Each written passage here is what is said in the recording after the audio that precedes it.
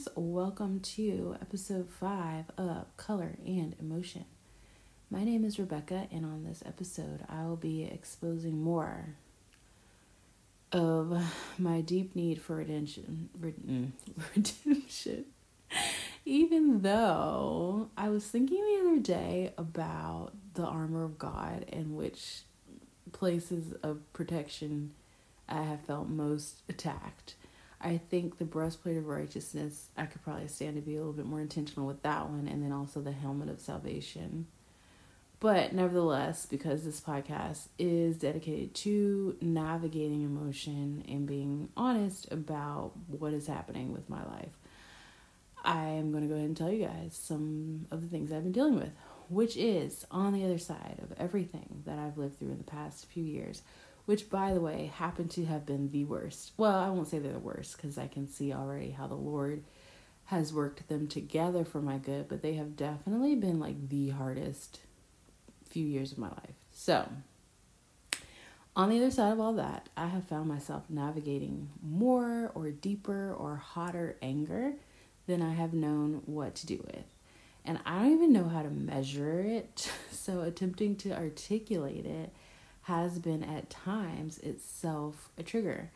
Historically, I have much preferred to ignore it, but it seems as though the Lord has been requiring me to unpack and address it on a regular basis, which is sometimes super exhausting and frustrating because like, I don't want to talk about it. And he's like, oh, but we're going to. So I was recently in a situation where, and this is like in a situation with another human person, where avoidance wasn't really an option. And unfortunately, I failed miserably at self-control and lashed out at them in a way that was really ungodly and unloving. And it felt even to me like emotional abandonment towards them because we happened to be in public at the time. Equally unfortunate is the fact that much of my anger has been directed towards God in such fierce and seemingly sudden accusations that sound very much like, don't you care, which is the signature sentiment of an offended heart. 2 episodes ago, I talked about the heart posture of Cain and the older brother in the prodigal son story, and how I have often been able to identify with their distaste of the father's behavior, which sounds horrible to say, but is essentially the bottom line. At the end of the day, they just did not approve of how the father was going about things. So I still have questions about why the father wouldn't just preemptively celebrate the faithfulness of his son. Asking for attention and asking to be celebrated are definitely aversions I developed as a middle child.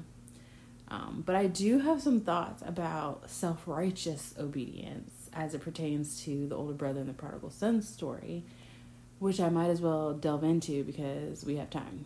So, in my observation, self-righteousness as a personal attribute is often accompanied by a lack of compassion. And I think the reason for this is that while there can be a genuine and foundational desire for purity and goodness, self-righteousness is in part motivated by the desire to be above the need for compassion, let alone correction and rebuke or anything like that. Most likely because a person has little faith that compassion would be extended to them if they found themselves coming short enough to need it. So because they have this experience and or perception of not receiving compassion, and they respond by striving to live above the need for it, there is this sense of injustice and this triggered indignation that rises up when they see someone else receiving the compassion that they believe to have been withheld from them, or that they believe that they have outbehaved the need for the compassion. It's so hard to extend compassion when you feel like you have rarely received it. And I know for myself, the Lord has really been instructing me on having more self-compassion. And I didn't realize the extent to which I just never thought about it, which is probably telling in and of itself. But there was a situation, probably over Christmas, I think, where the Lord was kind of like showing me this one person that I loved so much and how much compassion I had for them. And he was like, I need you to have compassion for yourself. Like, you are also a human. And the way that I was just like so willing to like overlook this person's flaws and to just like believe the best about them, and that didn't really translate to me and to like having faith in God's process of sanctification and development in me the way that I had faith in his process with that person. So to turn back on the main road here, I recently realized another awful truth at the heart of this attitude that's kind of like, I've never done anything wrong ever. And that is the painful reality that this heart posture does not value glory as reward the way that it should. So I was thinking about Cain and the older brother, like I said, and it brought to mind another parable that Jesus tells about the way a master doles out compensation to his workers. Similar to my question of why God / the Father wouldn't just throw the older brother a party without him having to ask for it, I also wondered about the parable of the workers in the vineyard that is recorded in Matthew 20.